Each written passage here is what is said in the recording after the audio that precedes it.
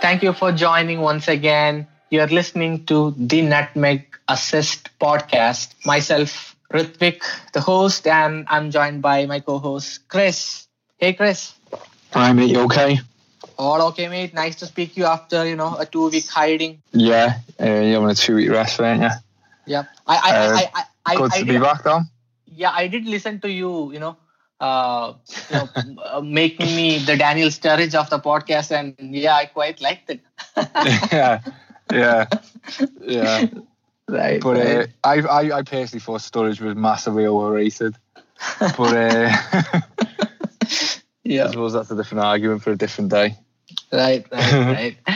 And a super sub, Sudesh is back on the bench, but you will see him quite often on the podcast in episodes here and there. Yeah. Because he's proved to be a really good host or co-host as well of this podcast. And I mean, we had a little bit of a rebrand. We used to call ourselves the Nutmeg Arena podcast, but we have rebranded to the Nutmeg Assess podcast. So that's a small change, but all is well. And today's episode, we normally during the international break, we get some topic or the other and we normally discuss that. But today we thought we'd try something different and probably pick Chris's tactical brains, and I will probably get to use a little bit of data as well. So I think Chris has used his tactical brain to pick his choices, and I kind of basically created a small model and then also did some manual work to put some players together using data. So talking about putting players together, the topic today is to select our 11 players who's been the best transfers of the season so far. So we would pick a formation, we'd pick 11 players and also a manager to manage this team based on the players who were transferred in this season. So basically the rule is that the player should not have played for this team before the start of the season. So that is the rule, basically. I mean, the sense that they could have played for this team, in the past or anything, but I mean, not in continuous spans. You ready for this, Chris? I am, mate. Yeah, quite a hard one. This one. It was, to be honest. It was quite hard with the pandemic. There weren't lots of business across Europe, was there? Especially in France and Germany. There weren't really much business in the Premier League compared to usual. None that stood out anyway, but the odd one. But I wanted to make sure that we had a bit of a conflict of interest. I wanted to make sure we had different players. So I didn't know if it was going to be possible. We'll soon see, won't we? Yeah, absolutely. Mm-hmm. And we'll probably start by giving you guys the formation. We have lined our team up in a 4-2-3-1. That's formation I like pretty much as well. Chris too, I guess. I like that double pivot a lot. So we'll start with the goalkeeper. So basically basically what we've done is I picked the goalkeeper, the defense and the manager, 6 people.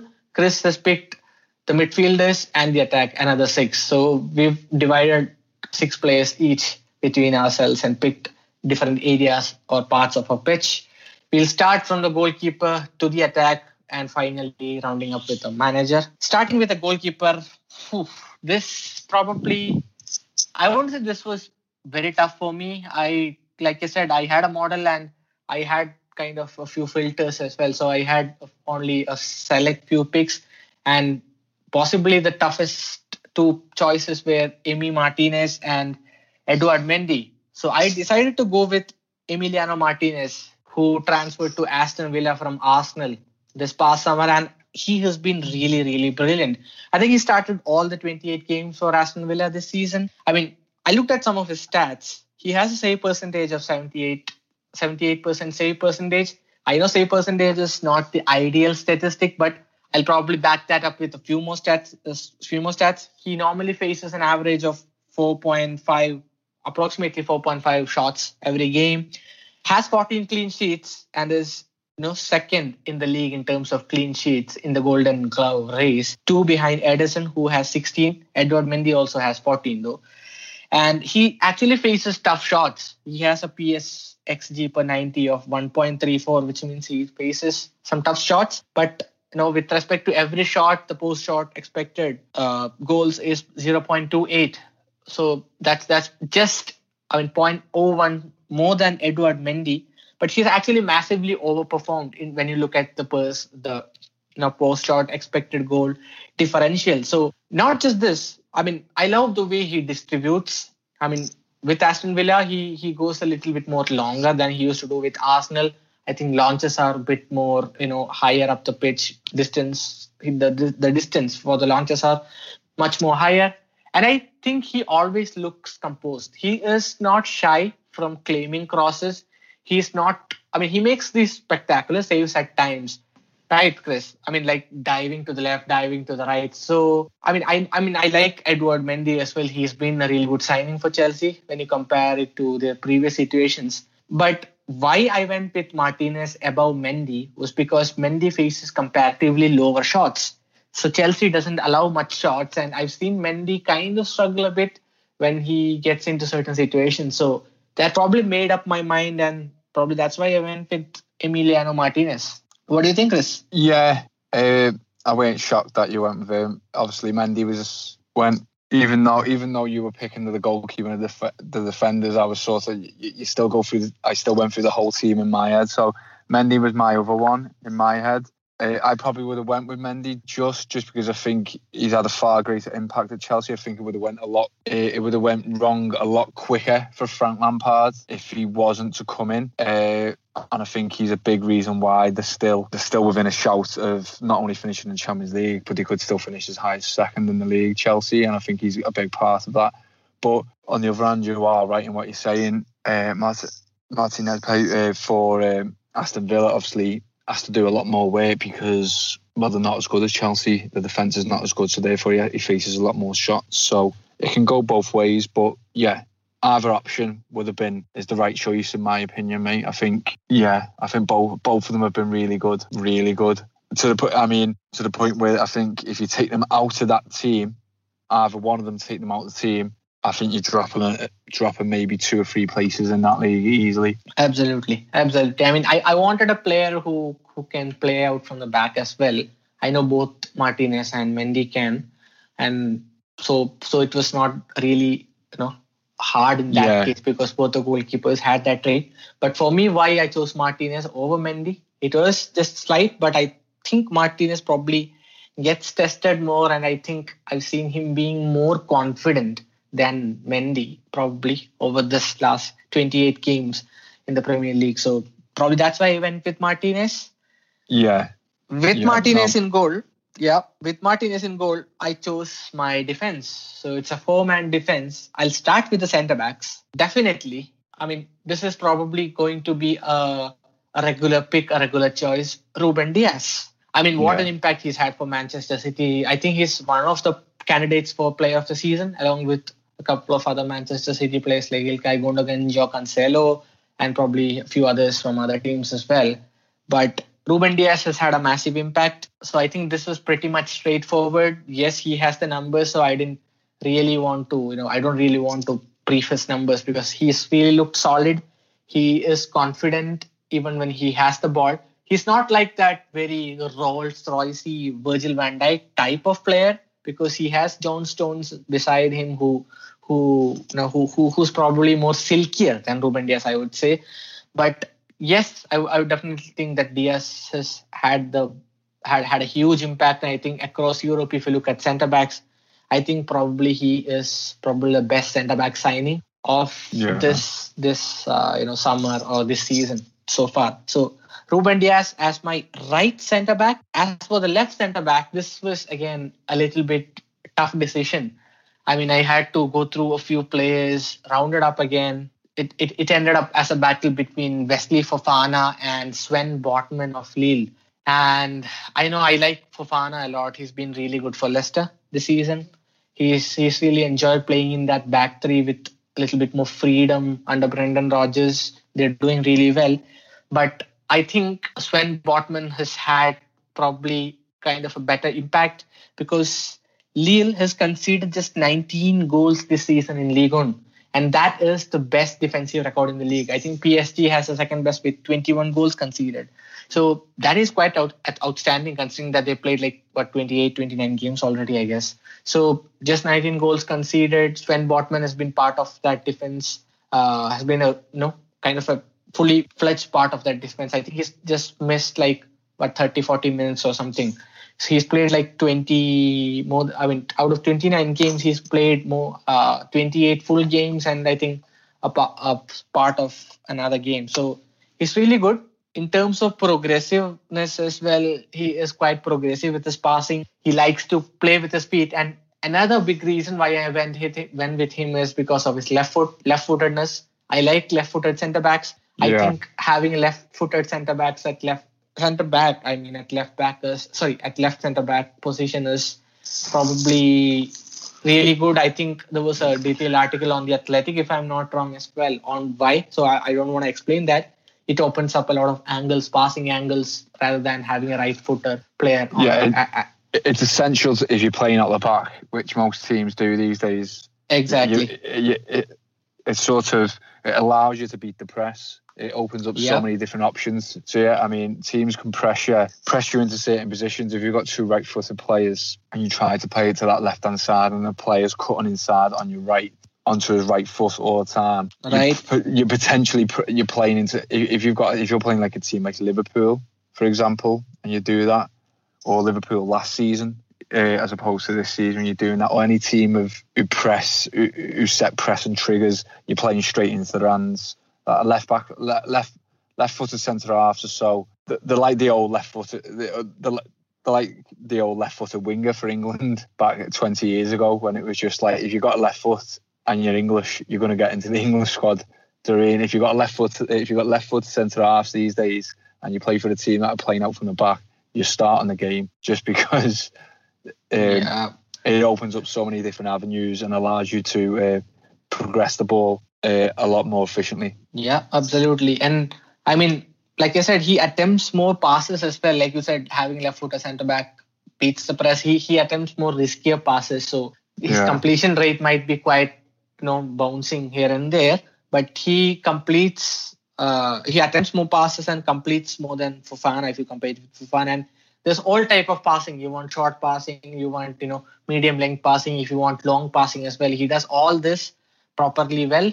He's a really good passer. You look at the way he has a huge size to himself. He is really commanding when it comes to the air as well. I think back in January when he was linked with Liverpool, I kind of caught a lot of games that Lille played this season so far. Although I haven't really got into League One this season, but I watched a few Lille games because we were linked with Botman, and he was pretty much assuring even in the air. I think he has 71% aerial success rate, which is pretty good. And I mean, he doesn't have a lot of pace, so that's where probably he gets exploited. He doesn't get dribble past too often, but because he has quite good awareness as well. But sometimes he kind of tries to rush himself and try to get in front of the attackers and head the ball away. So sometimes he makes those bad decisions at times. So I think, and one-on-ones as well, I think he's good, but he probably can improve a lot more in that aspect. But if you look at the overall play, I think having Sven Botman over Wesley Fofana probably made sense here. So especially in the back four as well. Yeah, and let's not forget, Lille have actually had a very good season as well. They've only just I think last week they might have lost the top spot to PSG last week. I mean, so they've been very much in the title race this year. And I think it'll be, given the financial difficulties of the Ligue 1 this year with the TV contracts, etc. I think there'll be a lot of suitors for him in the summer, a lot. And it wouldn't surprise me if he actually left the club. It'd be interesting to see what happens with him. But yeah, I can't argue with that. He's been fantastic. Been fantastic for them, as have Lille themselves. Yeah. I mean, but there was a little. Couldn't believe you didn't put Ben Godfrey in there. Could not believe it. No, I actually had Ben Godfrey thought initially. I guess I did send him in a WhatsApp chat that we had while deciding list. or didn't I? Yeah, I think you mentioned them. Yeah, I think you mentioned them. Yeah. And a special shout. I mean, Thiago Silva as well. Yeah, He's been okay for Chelsea. Yeah, and another big reason for selecting Ruben Dias and Sven Botman was the availability factor, because you definitely want your centre backs or your centre back pairing to be available for a huge part of the season. So they've played a lot of games. They've been there consistently, constantly. So that's another reason why I chose them. Yeah. But yeah, I can't argue with your choices there, mate. Two good picks, to be honest. Ruben Dias, I think only an idiot wouldn't put him as signing of the season. Look at the impact he's had on that team.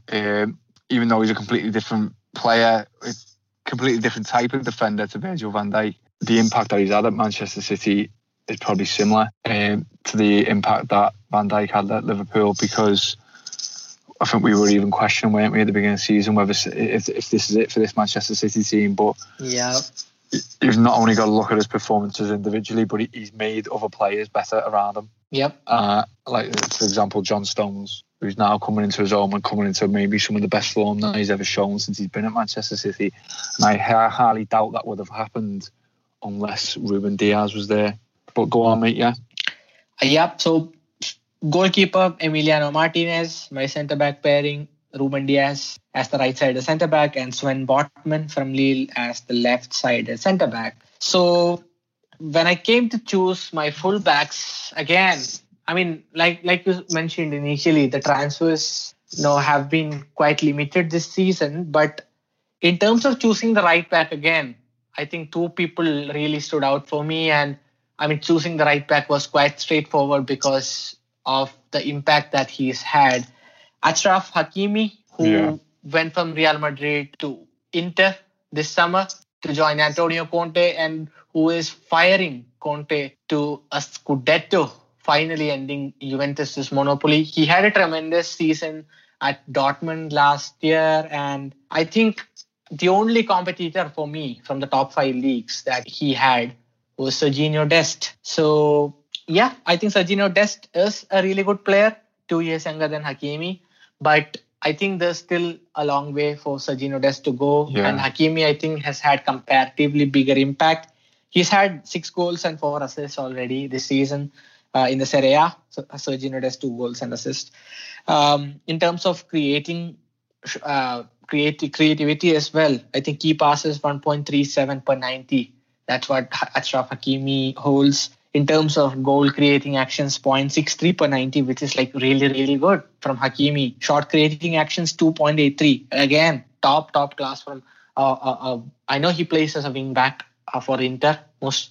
Yeah. And he's probably marauding forward at each and every opportunity. He's that kind of a player who loves that freedom of going ahead. But I think he definitely would fit a back four as well. So that's why I probably went with Hakimi. It was, again, like I said, not a very, very hard pick. So Achraf Hakimi as my right back, because of the impact he's had. He's quite decent defensively as well, despite his lanky figure.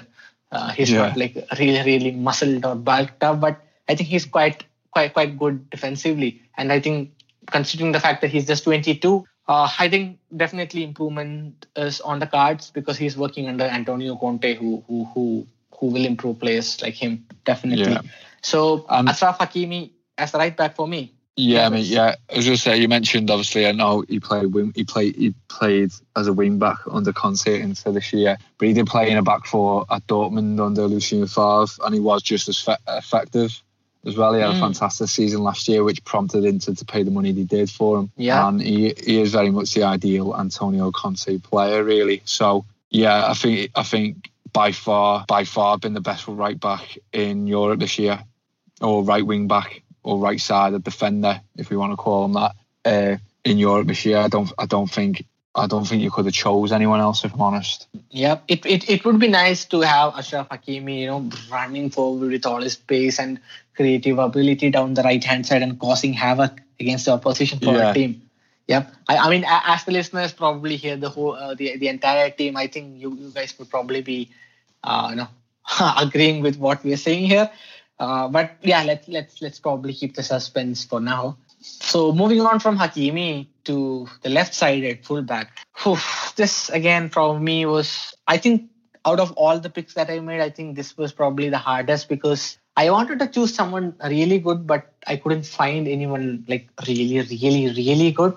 It's not that the players who've been transferred in that particular position are bad. There are some really good players, but I think performances-wise, I kind of wanted a Ruben Diaz or probably a Sven Botman or an Ashraf Hakimi type. So you won't get that kind of an impact. But still, I had three options: Ben Chilwell, Sergio Reguilon, Timothy Castagne, all three from the Premier League. Again, the Premier League bias coming into picture here. But I think I would probably trust my model a bit, and I think probably trust my eyes as well a little bit more. And I think I would probably stick with Ben Chilwell for now. I mean, I badly wanted Sergio Reguilon, but he's playing for Jose Mourinho's side. And I really don't think that I've seen the actual Sergio Reguilon that probably was quite visible at Sevilla last year. So, yeah. And Timothy Castagne again in the back five. I know I went with Ashraf Hakimi, but again, I think comparatively, when you when you compare Ben Chilwell and Castagne, I think Chilwell stands out even when you go forward, as well as defensively. I think Chilwell is quite solid as well. I mean, Chelsea had a huge problem on their left hand side before with Marcus Alonso, and I know Thomas Tuchel has started Alonso at times, but I don't think he is anyway better than Ben Chilwell. I think Tuchel is trying different things. Tactically, it probably makes sense to start Alonso at times when he starts a back five. So I think Ben Chilwell suits my back four, straightforward, creates a little bit more than Sergio Reguilon and Castagne. I think defensively he looks solid, still pretty young, and I think probably would be a perfect fit for this back four, the way that we want this team to play. Yeah. Tough choice, left back. Not really. I mean, when I was thinking about it, I was trying to think if there was actually anyone, again, because it's been such a weird transfer, or a weird season for transfers. Not anyone has really stood out. Obviously, these Alex Telles, who signed for United on loan from Porto. I think Luke Shaw has been fantastic for them, so especially in the last couple of months. So he's not really had any kind of impact there. I was just going through the leagues, and I was like, I couldn't really argue with it. Really, couldn't really say anything. I'm sure there might be someone in maybe the lesser leagues, but obviously because we're sticking to the top 5 leagues, I think Chilwell has done okay. Don't think he's had a marvellous season, but he's done okay. Castagne, his left back is his best position. I still think he's very much a right back. I know he's been playing on the left for Leicester. He can operate on both sides, as he did at Atalanta as well.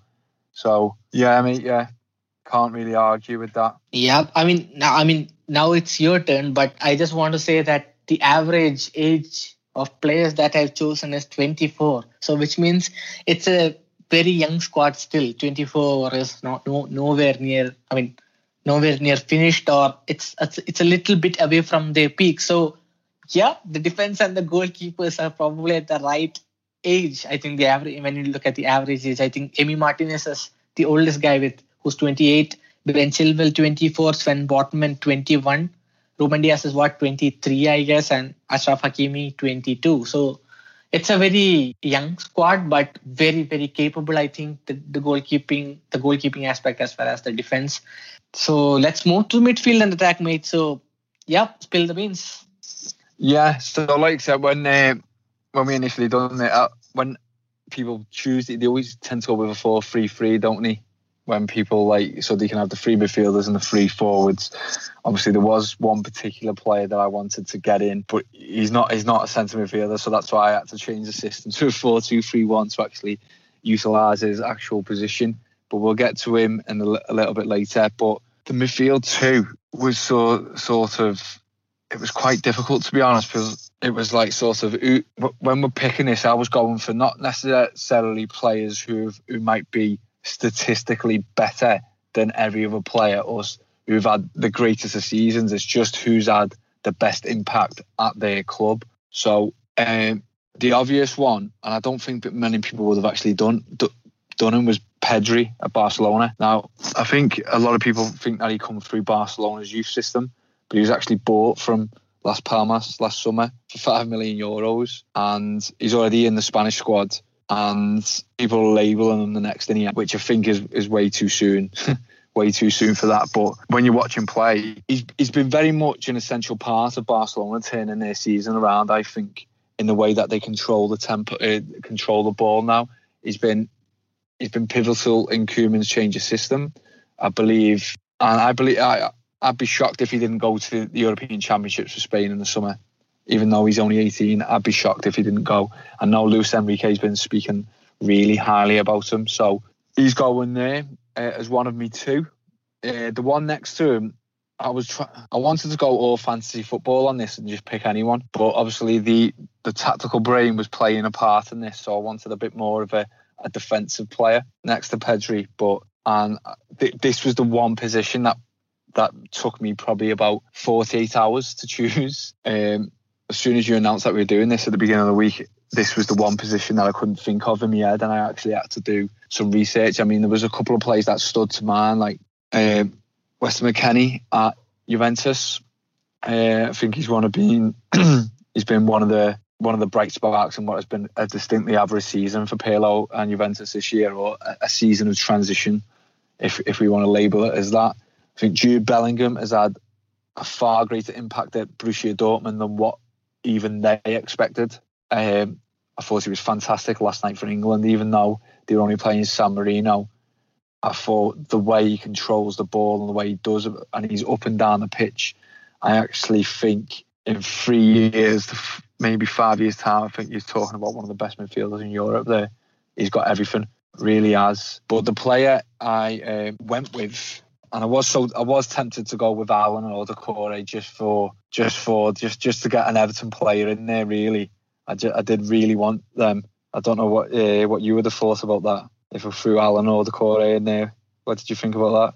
I mean, if it was up to me, I probably would have gone with Alan Doucouré or even Weston McKennie instead of Pedri. Yeah. So when you said that you're going with Pedri, I was a bit surprised. I know he's had a really good season. I think he's been one of Barcelona's best players this season, consistently from start to right now.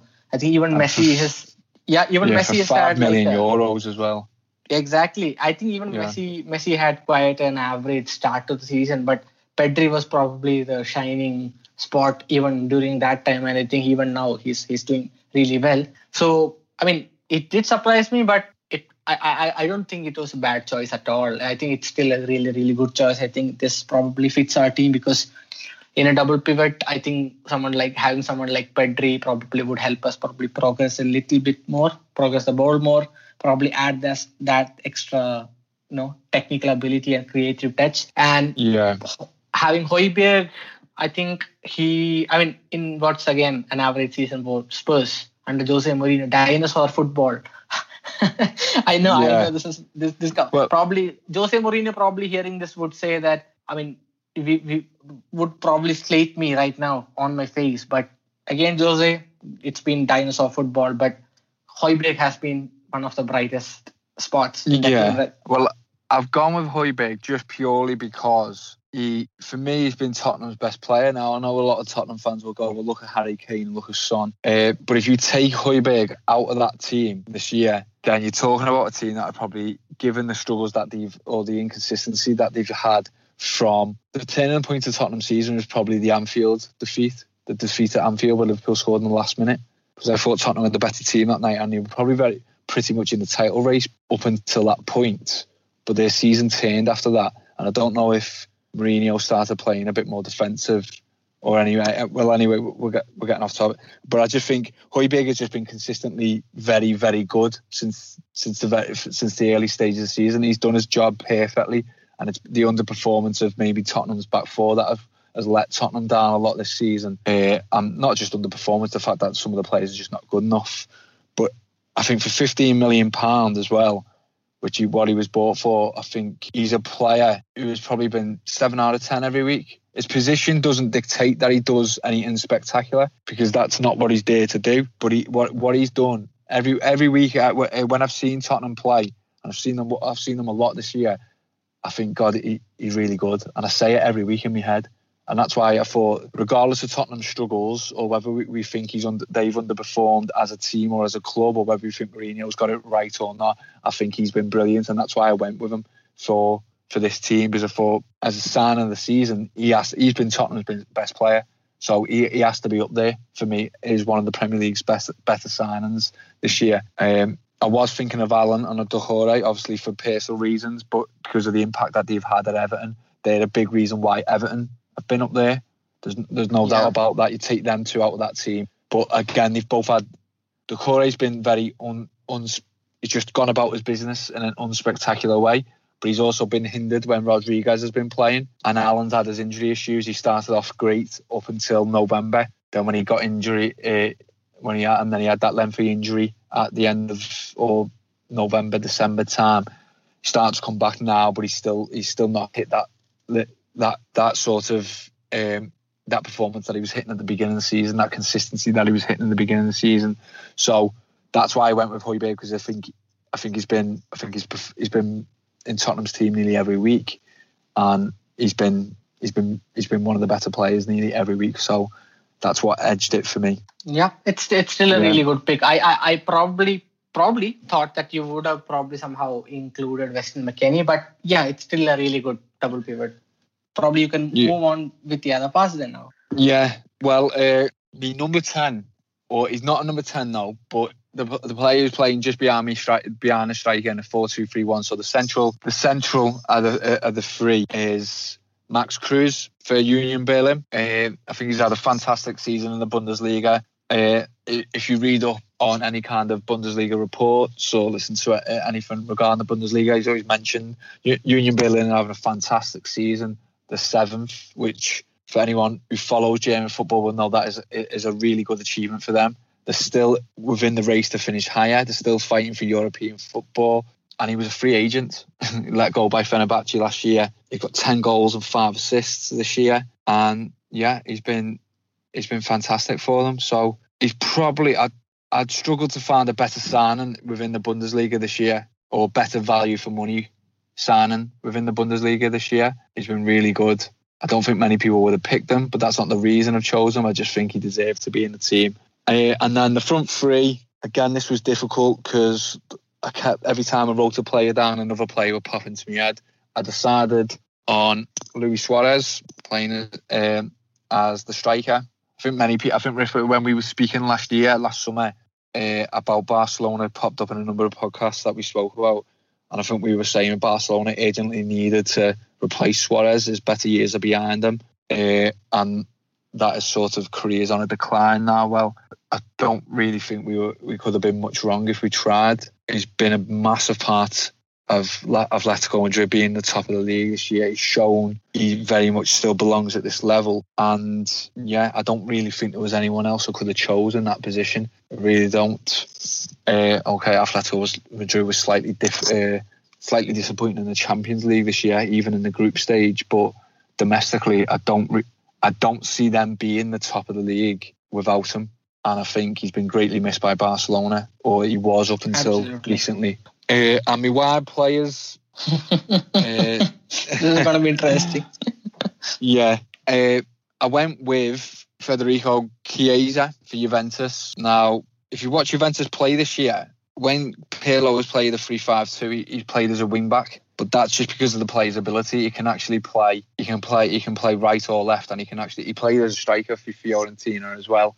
And I think a lot of people were surprised when Juventus paid the money that they paid for him.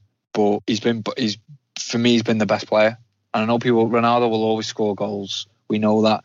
We always know how important he is from a goal perspective for that team. But considering that you have to say Juventus have had a disappointing season, because they're out of the Champions League and they're not going to win the league. So it's the first time in 9 years that they're not going to win a trophy potentially. But yeah, he's been play both sides. He can play left or right. He has done when Pirlo switched to a 4-4-2.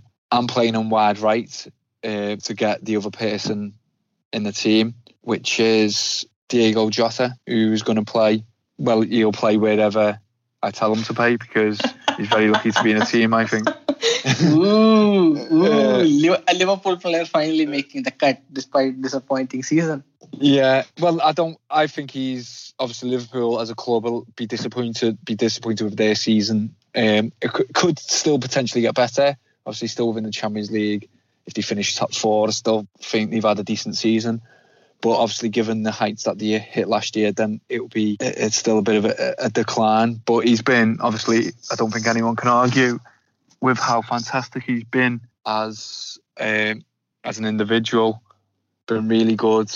His goals have stood out, and yeah, he's got his nickname Jota the Slaughter now, isn't he? So yeah, I think when you consider the issues that Liverpool have had this year, obviously you've had to get over the murder of Virgil van Dijk from the first Merseyside derby, and I don't want to say Mane and Salah have underperformed. I think because they've still been really good at times. I just think they've underperformed compared to the consistency and the form that they've shown in previous years. I think he's a big part of why Jota's big part of why Liverpool are still in the hunt for the top 4. And if you consider the fact that he only signed, did he sign in September just before the season started, or was it the back end of August? It was just before the season started, wasn't it? Yeah, I mean, because I think his first appearance was against Arsenal. It was just before the season started. Yep. Yeah. So you'll back me up on this, if you consider the fact that he signed then, and then when he got injured, I think in November, how much the club missed him in that period. And he was still he'd only been part of the club for 2 months. Exactly. I think that shows the impact that he had at the club. And I think they've looked a different team as well since he got back. Whether the other players around him are performing better because he's back, who knows? But he's been fantastic. Begrudgingly admitted by myself, he has been fantastic. I mean, yeah, I think looking at your picks from the midfield, I mean, I already gave my thoughts on the double pivot, the two who sits right in front of the centre backs or the defense. But Max Kruse probably was again a surprise option. I would say, but you don't have a lot of players. I mean, I know that there were a lot of good signings this summer. Kai Havertz, Thiago, big signings like Kai Havertz, Thiago, Timo Werner, Chelsea especially splashing the cash. Hakim Ziyech. Who else? You have a few players like this. James Rodriguez. James again. So you had big signings like this, but yet I think they still haven't lived up properly to the expectations. Basically, they've not been consistently good. Exactly. But when you said Max Kruse, I think it really struck me as well, because I've been following Union for, this season, especially I think when we had a podcast with Derek Ray earlier this season, I think we discussed about Union as well with him. So, they are a really good club to follow. The fans, they're really good, really voicey. I think they miss their fans in the stadium, definitely, but they're really, really, really overperforming. And Max Kruse, like you said, free transfer, and he's been such a huge impact. He works his ass off for this team. He works his socks off, like I said. And you want a player of that type definitely in your team, right, Chris? Because especially when you look at the players that we've selected, Pedri, Højbjerg, again, then you have someone like Max Kruse who's willing to cover that distances, press the hell out of players as well. So it's really important, or it really fits what we want in our 11, in our particular 11. And your choice of front three, Diego Jota, like you said, I think for Liverpool, I think he's probably player of the season for Liverpool, despite missing that 2 months, because he's had such a huge impact. Apart from him, I wouldn't say anyone has had like a really good season. I know Salah has scored a lot of goals and stuff. He has had inconsistencies himself. Jota, wherever he left off when he was injured, he picked it straight up when he came back. I know Liverpool lost to Fulham, but he kind of looked sharp despite that being his first game back from injury. he was good against Leipzig as well, although he missed quite a simple chance. But that's part and parcel of the game, and part and parcel of what he offers as well.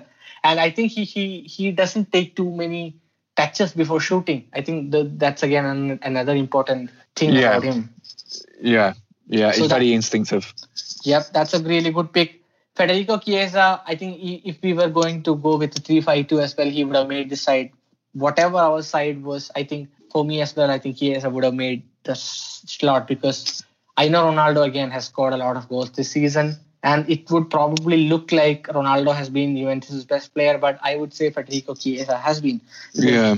And I think if Juventus want to save their financial stability, I think it probably would make sense to put Chiesa as the cover boy or the star boy and kind of build a proper team so that he can thrive. So that's again a really good pick.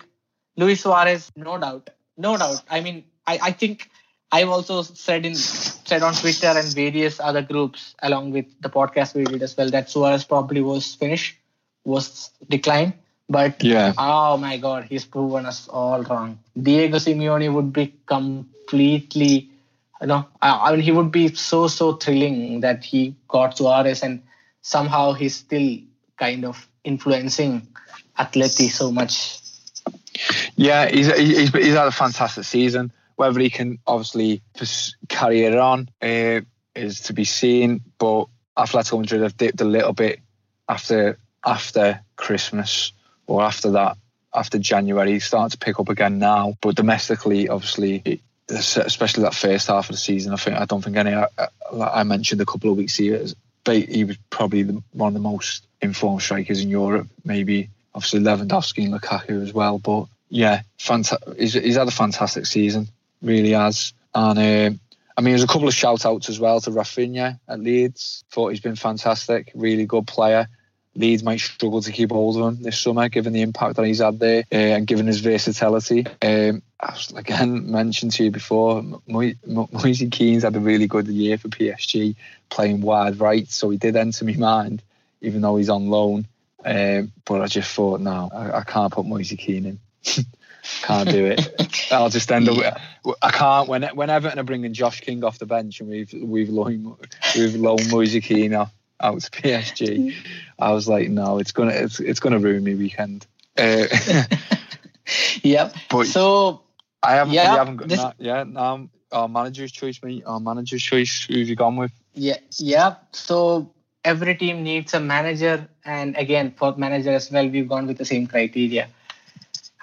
This is again another tough pick, because the three people who were shortlisted by me initially was Manuel Pellegrini, Real Betis, Unai Emery, Villarreal, Niko Kovac, Monaco. And considering the players that we picked, I ruled Unai Emery out because I don't think this squad is probably a fit for him. Yeah. Manuel Pellegrini, Niko Kovac, yes. I mean, I would have definitely loved to pick Julian Nagelsmann or Jurgen Klopp or Pep Guardiola for this team, but we don't have that luxury, or we don't have that option because of the rule that we put on this team.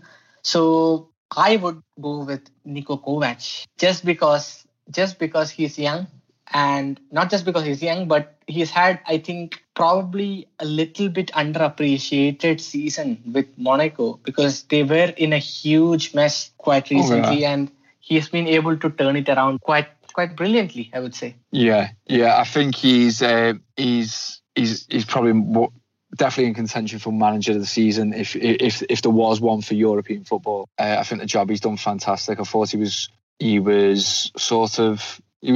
from the Bayern Munich experience, but don't think that was entirely. I just think maybe his style of football was wrong for that style of that team at that time. I mean, he still won the double. Still won the Bundesliga and the German Cup. So that's not I mean, he didn't do an absolutely horrendous job. I just think sometimes people look at his job based on the job that Hansi Flick done when he took over and sort of taint him wrongly in some ways. But I mean, the job he done at Frankfurt was fantastic as well. But this Monaco team, given where they've been at over the last couple of years, they're in the title race. They've got a chance of winning the league. It's and the football he's evolved his football slightly. And plus, I've actually met Niko Kovac, so I've met him at Oh. Yeah, he was at Goodison rather randomly when Everton sacked Marco Silva, and we played Chelsea on the just after the Merseyside derby where Liverpool beat us 5-2 at Anfield.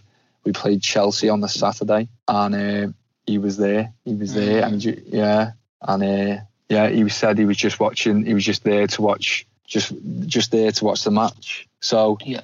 But would you not pick Thomas Tuchel out? The only reason I've not gone with Thomas Tuchel is because it's very recent. I mean, he was my direct choice, first choice.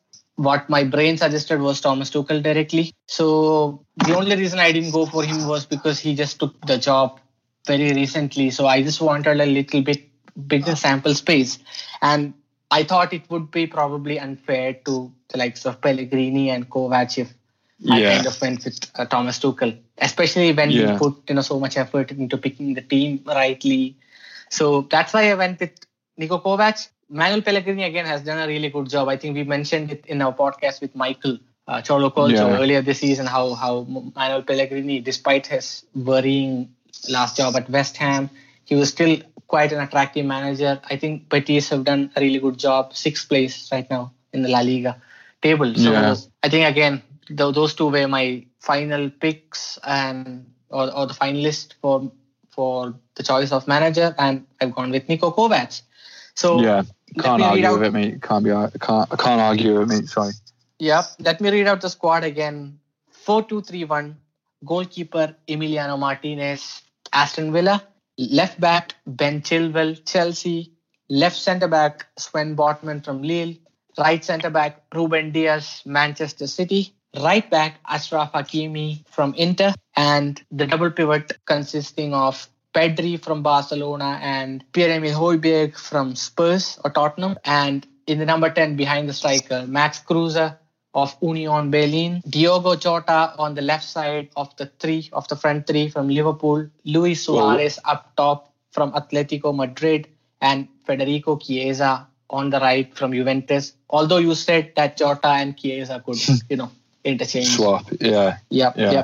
And Niko Kovac managing this side. I think this definitely would be a top 4 candidate in the Premier League, right? Yeah, given given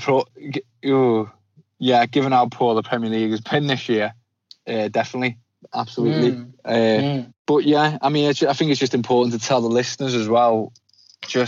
We're not saying these players are the best players. Do you know what I mean? Yeah. We're saying these players have had big impacts at their clubs, and for the fees that some of them have cost, I think they've been really good transfers. So yeah, absolutely. Yeah, don't just any listeners don't get on my back over the Højbjerg. he's been good. I think the team's kind of my worries were that their team would look imbalanced, but I think it's quite balanced right now. It is, although we could get hit on the counter because we have a lot of amazing players who with immense technical ability, especially even the backline and up front as well. So we might get caught out on turnovers, but I think with the likes of Ruben Dias and Botman to read the game well, and Højbjerg who can probably break up play as well, I think we are probably a bit safe in that regard. Yeah. So I think we've had really, really good fun picking this team, picking our brains out. And to all the listeners, I would actually love if you guys put out your own team or your own suggestions. So the simple rule, like we said, is put out an 11 and also a manager who you think have been the best transfers of this season. And you have to pick a player who's not been there in this team anywhere from last season. He has to either sign in this summer or even in January as well, although I think the time from January is quite limited. So simple rule, best 11, best transfers of the season. Put out a strong 11, make a really good balance side, pick a manager, and we would like to see your teams as well, and we would probably retweet a few of them as well from our official handle. Yeah. So Chris, it's probably time to wrap up this episode. I mean, it's been a really, really amazing 55, 60, 1 hour, I guess, 55 minutes to 1 hour. again back on this podcast. It really feels like home. Yeah, it's been good, mate. It's been a bit of a thinking one even beforehand, which are always good, and it'll be interesting to see what people's opinions are on it. Because, like I said, it's been tricky this year, hasn't it? It's not been an overwhelming season for transfers at all. It's been pretty limited given the financial constraints of the clubs, and then obviously trying to find top performers within those transfers was even more tricky. But yeah, it's been good. Maybe we do one for the worst 11. that would probably have some controversial picks. So I've got 2 Liverpool players in mind straight away. I'd rather not go there for now. So yeah, that brings us to the end of this episode. Thank you once again to all our listeners for supporting us. And a minor update as well. We've been upped again on our Patreon as well. We have 4 patrons right now. Abhinav joining the gang. So we had a question from Abhinav as well, but I think that question is probably going to fit next week's episode rather than this. So we'll take that as part of next week's podcast. So until then, bye-bye. Take care. This is Synact Megasis Podcast peeps signing off.